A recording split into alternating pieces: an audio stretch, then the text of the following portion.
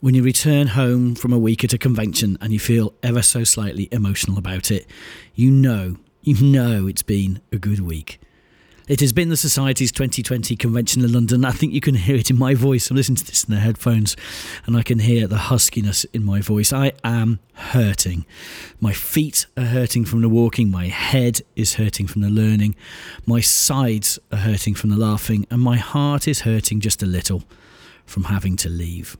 And if that weren't enough, well, it's cost me a new pair of Converse as my current pair developed an annoying, if slightly comedic, squeak everywhere I went. And in the end, Sarah simply wouldn't walk with me because she couldn't stop laughing.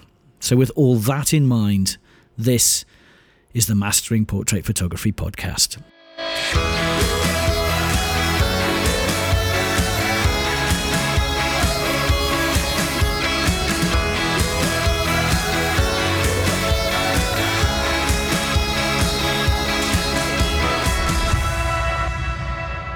Okay, so I admit it.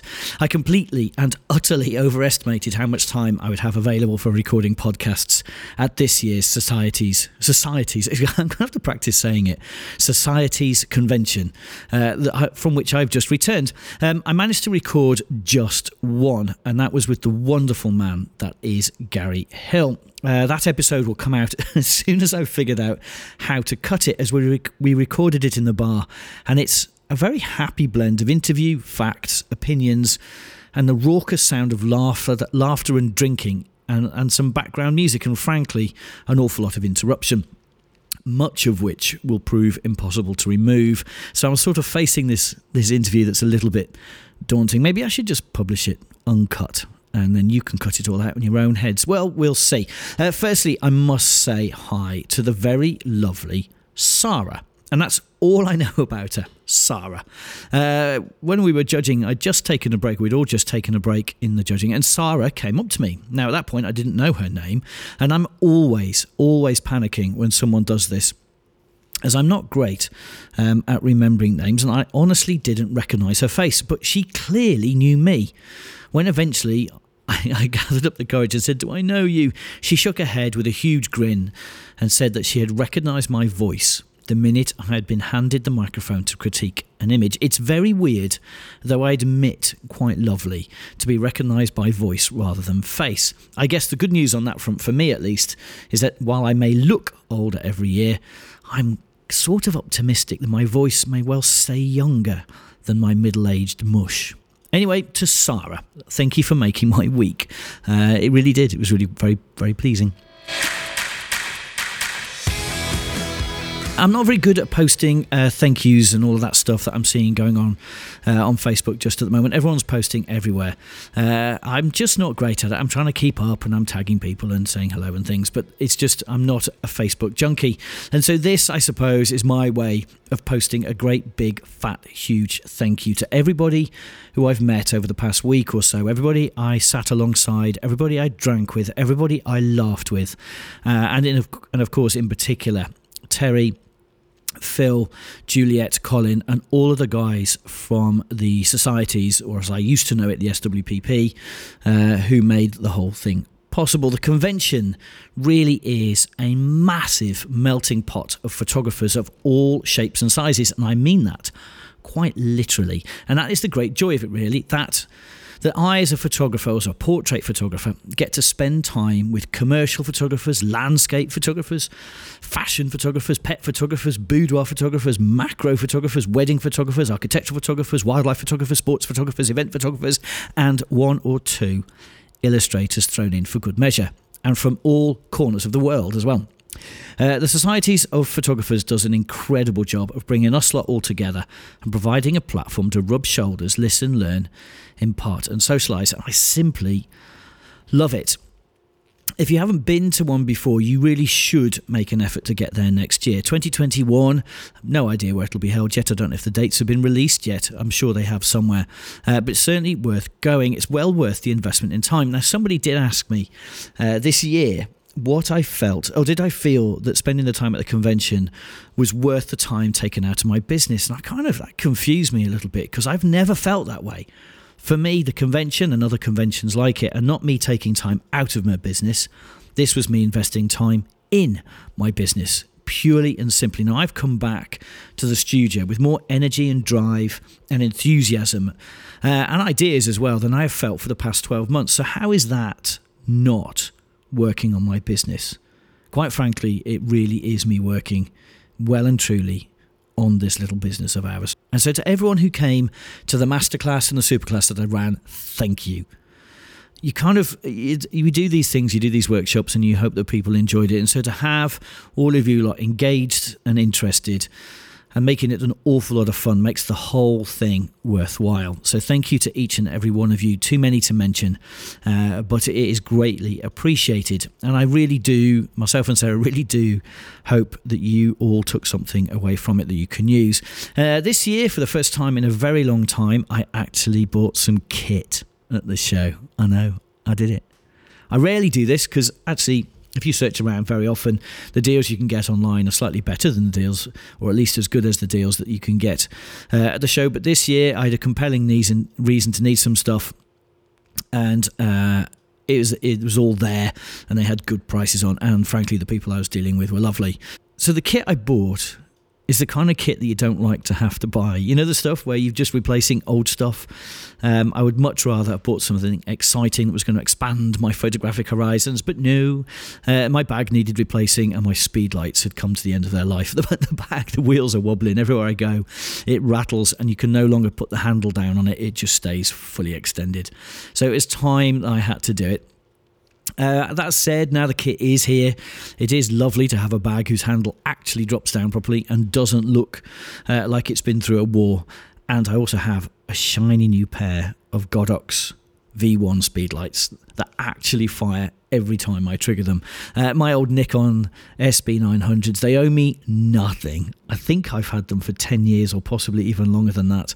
I bought them right at the point they were launched and I've been using them ever since, but they now are battered and they're becoming a little bit irreverent in their performance. So it's definitely time for me to get something new. So I've got these Godox V1 speedlights and some kit around them. Cannot wait to have a play, but on terms of reviewing them and all that stuff, I'll save that for either a podcast or maybe a video or an article on mastering portrait photography in due course. But the greatest thing of all that I've carried home from the convention, of course, are the memories. Now, I had the pleasure, a real pleasure, of judging with some incredible people at the convention. And so please forgive me in this particular podcast as I give each of them a shout out. Each of them is worth going to see if you get a chance to see their work. They're all incredible photographers, each in a different sphere. But look up their names and go and have a nosy. Tony Hewitt, who was our chair, wonderful guy, is an Australian and just gentle. Gentle guy with a big smile and had this lovely way of keeping us on track, keeping us energized, keeping us on point and giving us sugar when we needed it. It was quite funny to watch some of the world's top photographers sucking on lollipops while they assessed some of the world's greatest photographs. But it was well, and it does work actually. The sugar worked. We all needed it. To Rocco Ancora, who's flown all the way over from Melbourne, I think it was, another Australian, fantastic photographer, lovely guy. Angela Adams and Imelda Bell, who both just made me laugh throughout the session. Gary Hill, the legend that is Gary Hill, lovely to spend time with him. Stuart Wood, whose work I've been around for many years now. A great deal of respect for the guy, lovely photographer.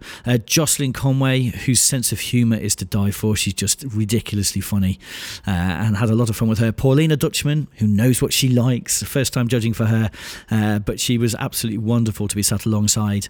Very persuasive when it came to the challenges too. And of course, finally but not least, Marco Dutka, with a really amazing name. He lives in Plymouth now.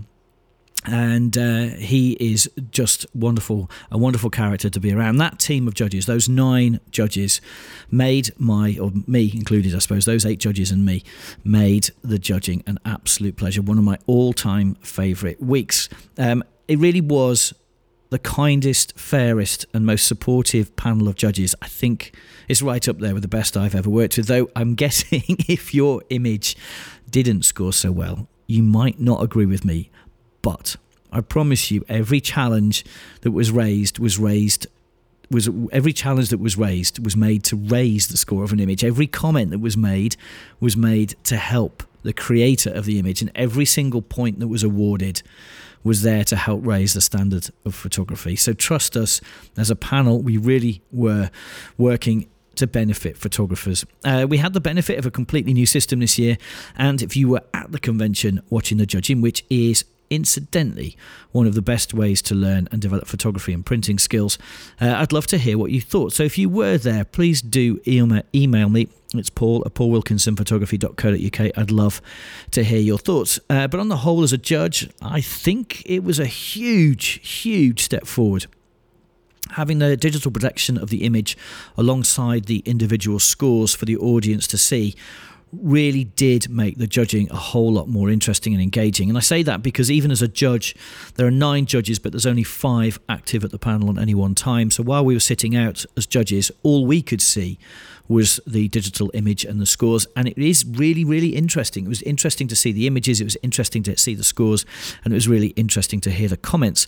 And so I'm guessing if I found it interesting and engaging, so did anybody else who was there. So it's a massive step forward. However, it does also make it a whole lot more nerve-wracking. Now, I don't know that everyone realises that judges feel an awful lot of pressure to get your scores right. None of us like our images being scored incorrectly, and we're the panel are all judges, or the panel of judges are all photographers too, so we know what it means when you have an image and you don't necessarily agree with the score. So trust us, we really were working under pressure to make sure that everything came together and everything was exactly as it should be, with the images, the scores reflecting the images that we saw. So a huge thank you again to the team, Juliet, Phil, Terry and Colin, and the whole team from the societies, all the print handlers, all of the guys who helped out in the masterclasses, the models, everybody, for making everything at the convention such an incredible learning opportunity. I really do know how much work goes into something like that. So there were 9 judges on our panel, 5 at any one time, as I've said, with 4 sitting out, ready to jump in. So that's the process. There's always 4 judges available. So if for any reason one of the judges feels they can't judge that print, whether it might even be their print. Occasionally prints are coming through from one of the judges on the panel, or it's someone they've mentored, or it's a print maybe they printed it, doesn't really matter. Or sometimes a judge simply felt out of their depth with a particular genre. And so there's always 4 of us sitting ready to be used. So this following list, I do this every year at the end of the judging. I do this every year and talk about just some of the things that I noticed along the way. So here you go. Here's the things. Hope this is useful. Take it in the spirit in which it is intended. It's just some ideas for those of you who are thinking of entering competitions in the future. Number 1. Given I'm talking about a print competition, this one clearly is critical. Choose your paper carefully. The matte finish of the paper, the contrast of the paper, the texture of the paper, whether you have deep blacks or not, all of these things matter. Now, one image did come up that was on a semi-gloss paper. In fact, it was a glossy semi-gloss, so on the glossier end of semi-gloss, but it had got a texture on it.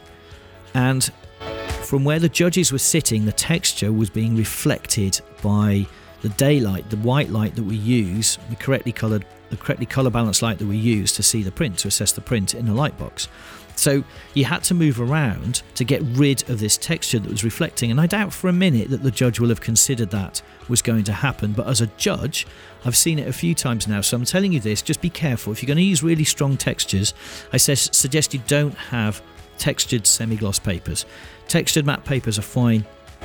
I would avoid any texture on anything with any amount of glossiness. And now one thing I have done over the past year or two is I've updated my view on matte papers. Over the few years when I last did one of these updates, I think I said that I'd be careful of matte papers, and I would be careful of matte papers, but papers have come on a bunch, as has the printing technology.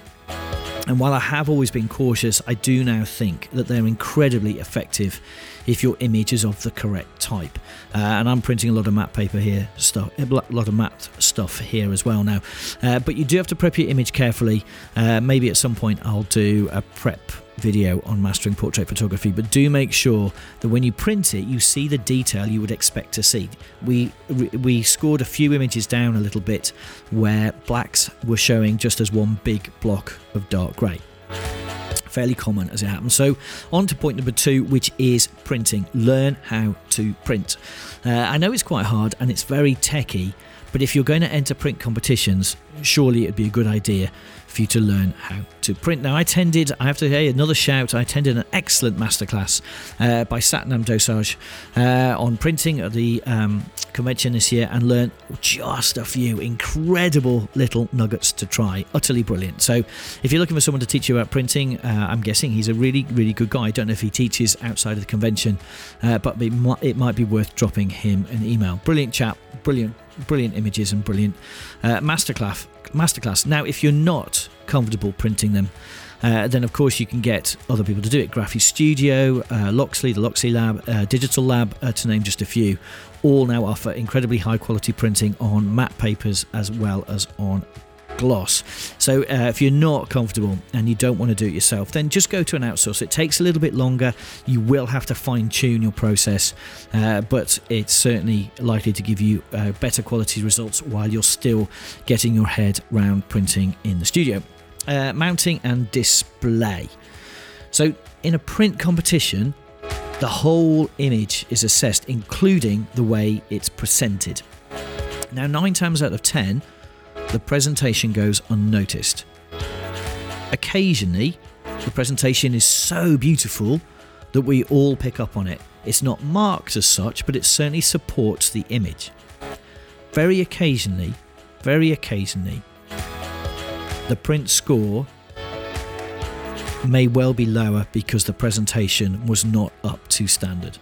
So one thing I would say, for instance, is do not print your images all the way to the edge of a 2016 board. Too many prints this year had battered edges, and if the edge of the print, the actual bit we're assessing, is scarred, torn, battered, bruised, then of course it's going to get lower marks. I mean, what would anyone expect? It's a print competition, we're assessing the print, and it's got bruising.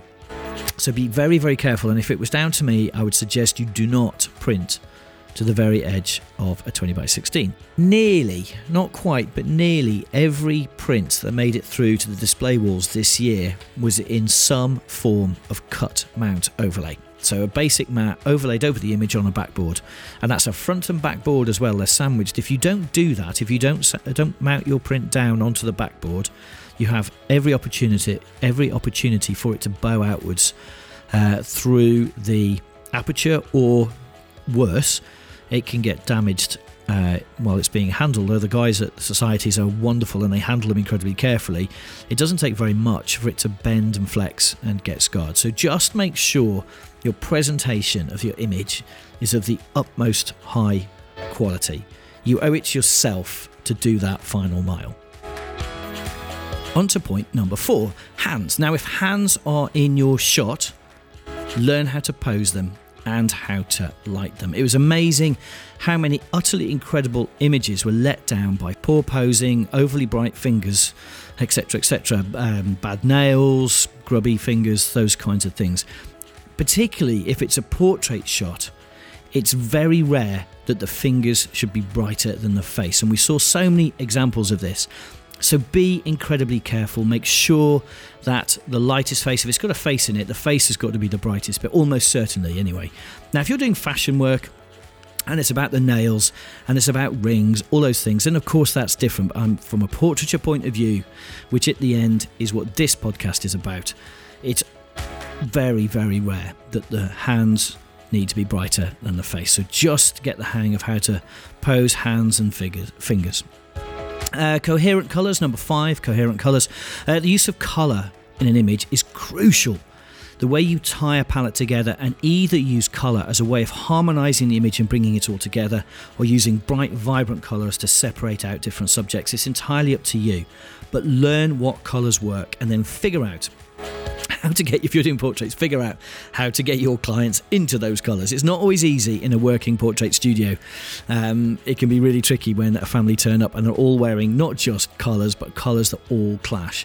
Obviously, you can only do so much by switching to black and white. Here now, these days, at the studio, I have a couple of shelves of black t-shirts in sizes from 2 years old up to 82 years old, so that if I feel I need to get an image of someone's face and I don't want anything else clashing with it, then at least I do have some black t-shirts.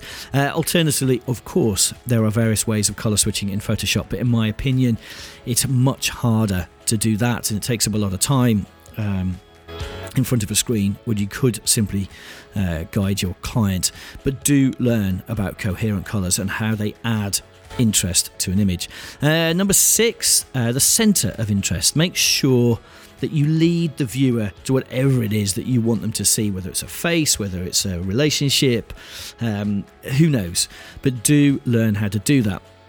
Make sure there is a clear centre of interest, something you want to say, something you want your image to say. Your composition is crucial, so go and learn about cropping and composition and how to layer images so that the viewer's eye is led through it. 1 or 2 images were really let down by not being clear what it was that we were supposed to be looking at.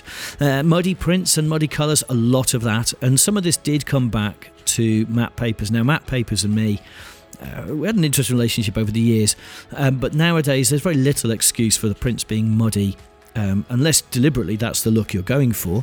But wherever we saw muddy prints and muddy colours, and it's even more exaggerated now when we have the originating file up on the screen next to us. Now, not that they were colour calibrated, but very often in this year's judging, we would see on the screen a really punchy, contrasty, saturated image, and then on the print we could see that it was muddy. So assuming that was the file that was used for the print, we know the print isn't great. So just watch for that.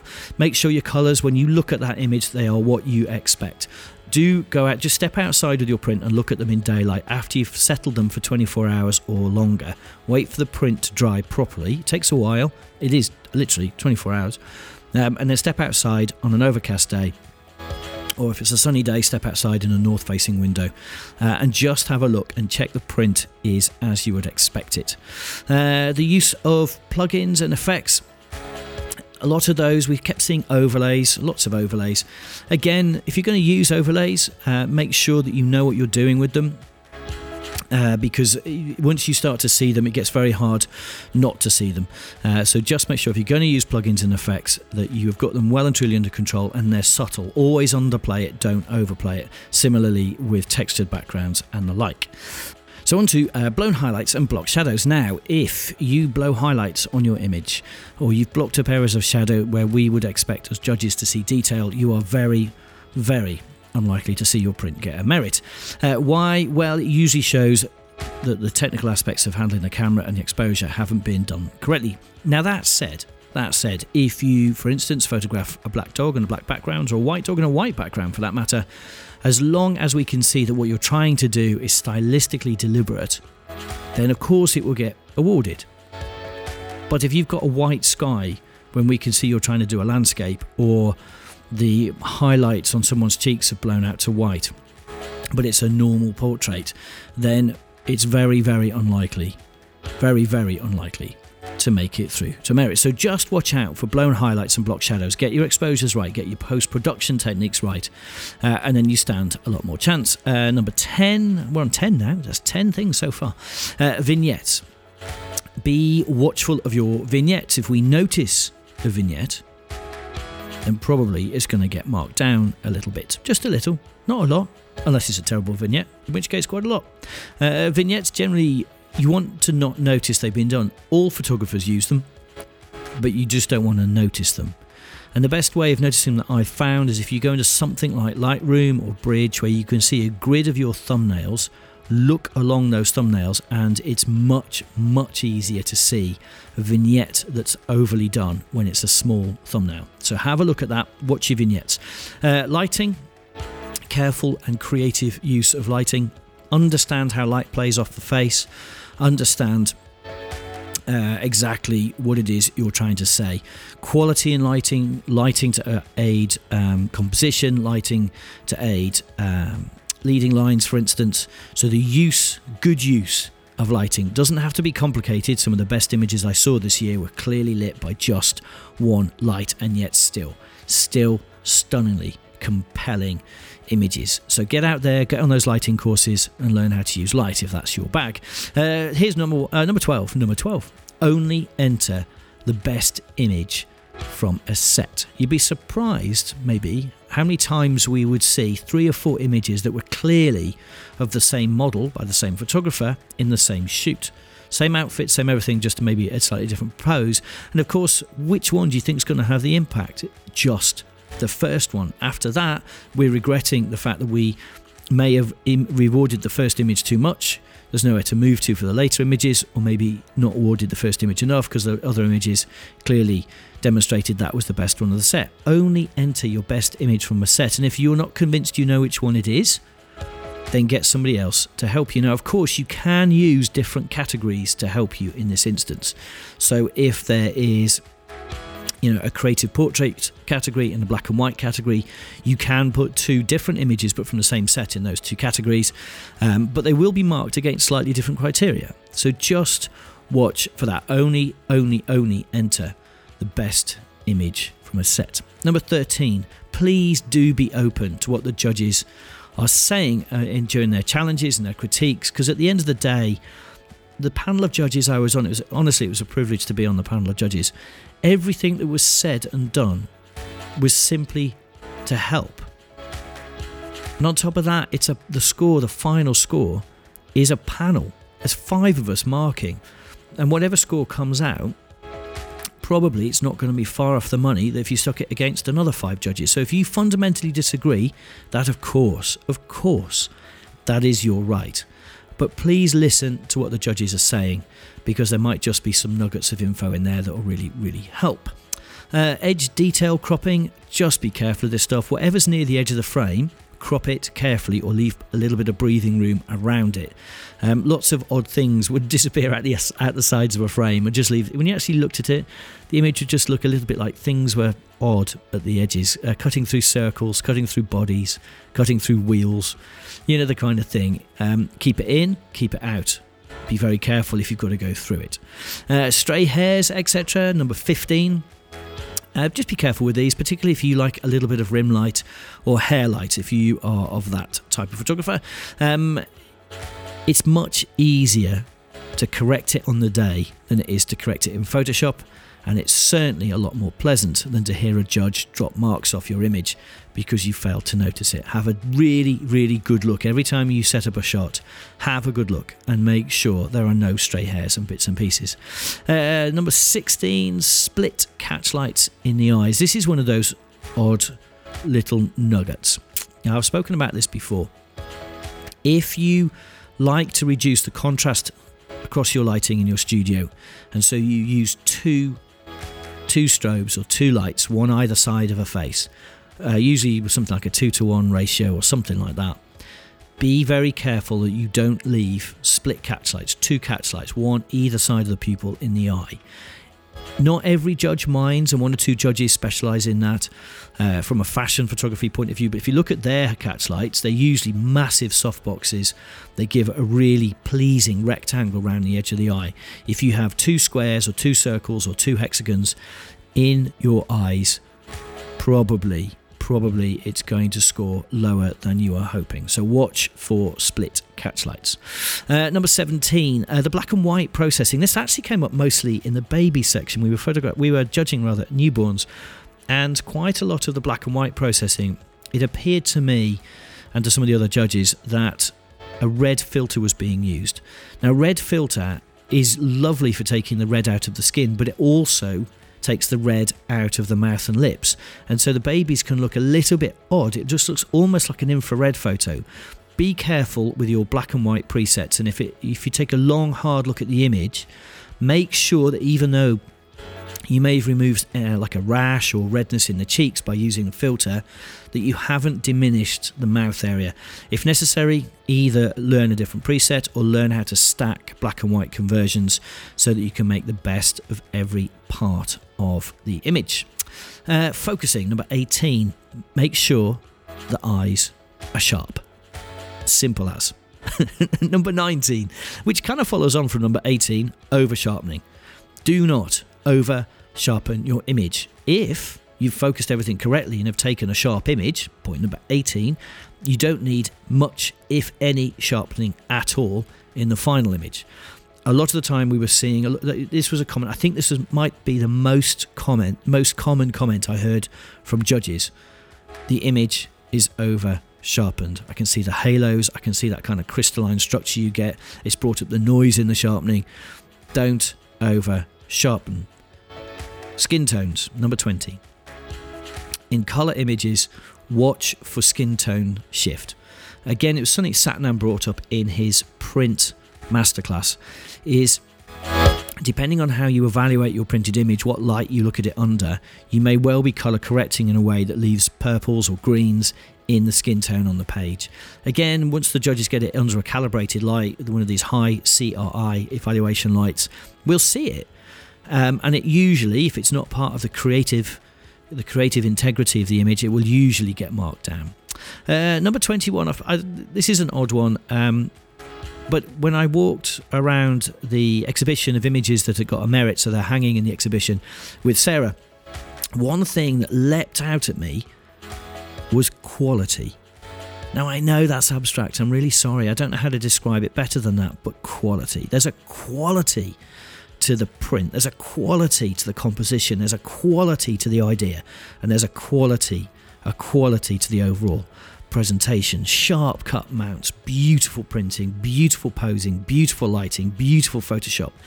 Don't ask me how to define it precisely, but it's quality. It's slightly indefinable.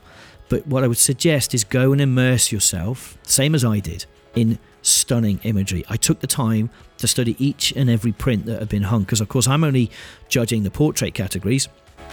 I went and had a look at all of the others as well, because it gives you a sense, you kind of absorb it. Go and look, get a baseline for what real beautiful quality looks like. That's exactly what I did, so that next time I'm printing, I've got all of these images from other incredible photographers in my head. Spacing of your key elements, number 22.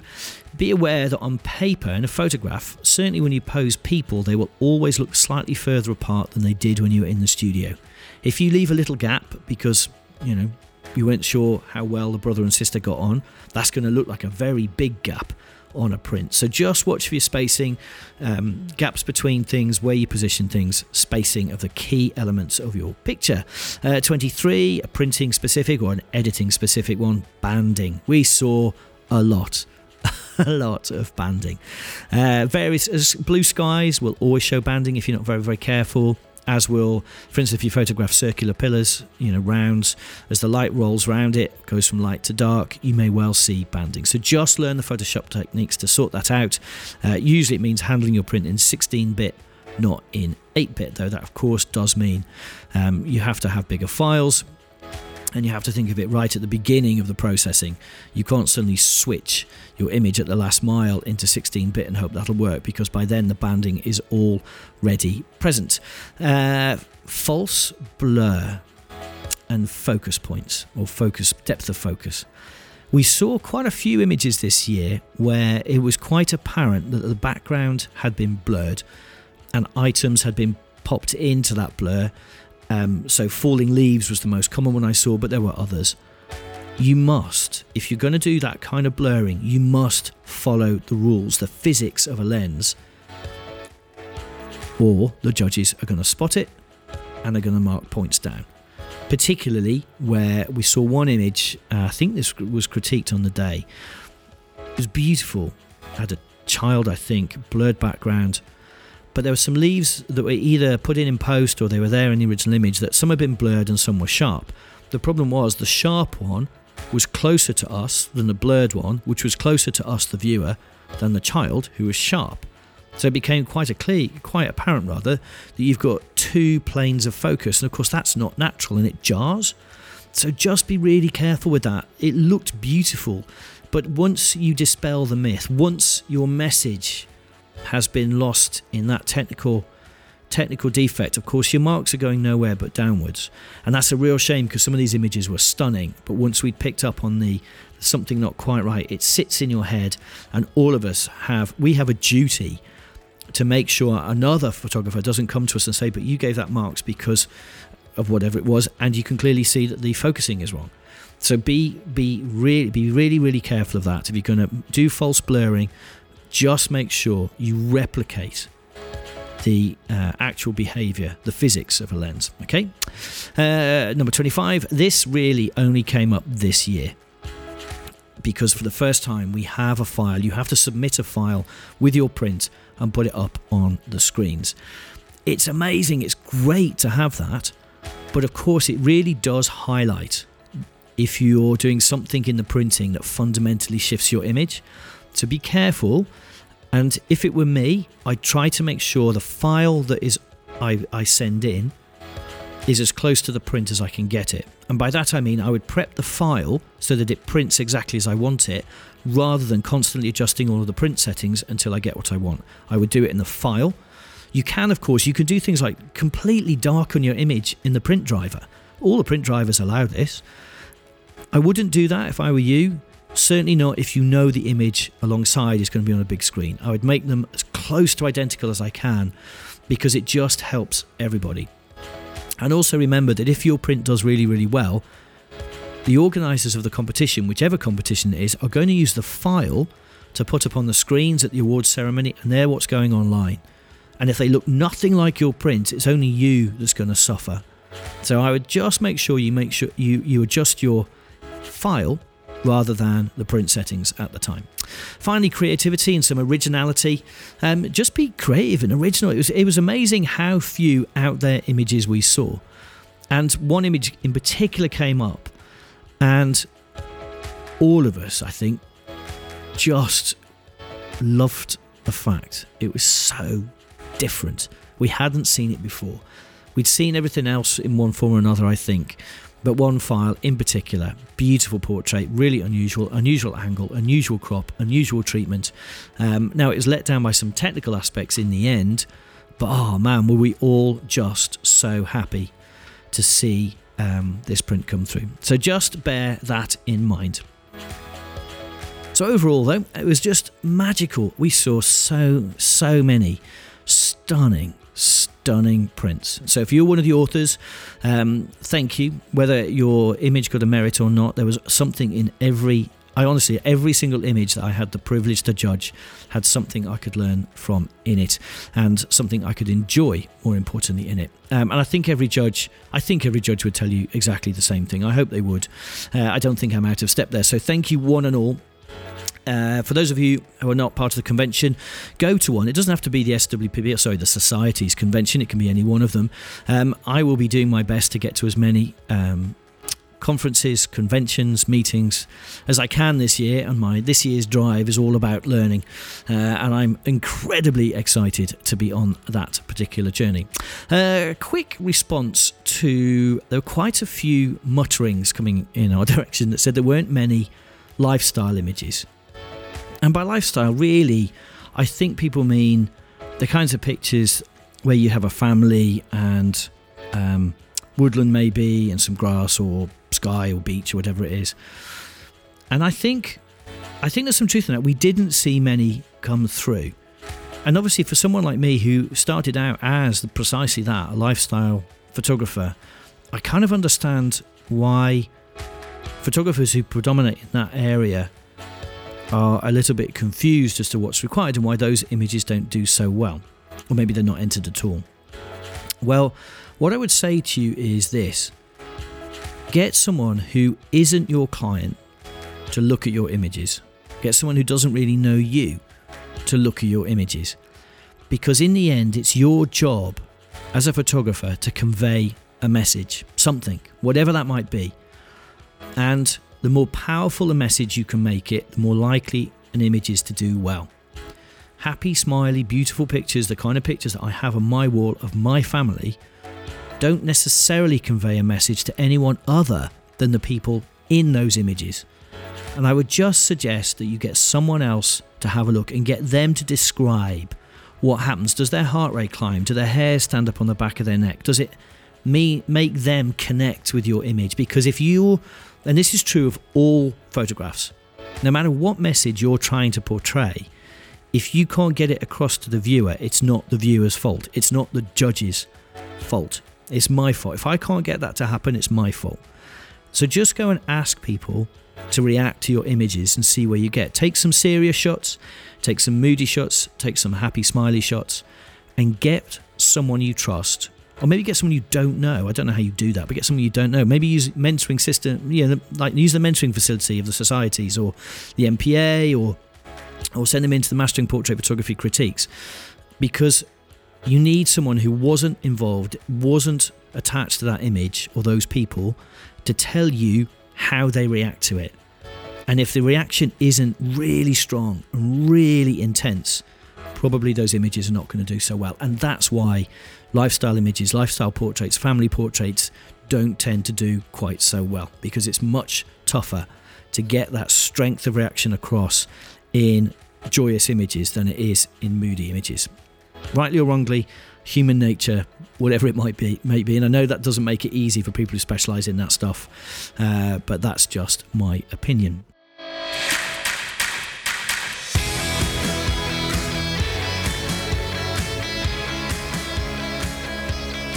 And on that happy note, one of the things that I think this week that made me smile the most was bumping into James and Catherine Mott, who were utterly excited about coming on the Two Fellows workshop that myself and Dave Stanbury are running once more in Castello in Italy, in the Dolomite Mountains, high above Venice. It's Graphic Studio's sort of, I think it said workshop. It's not really, it's just a castle. It's huge.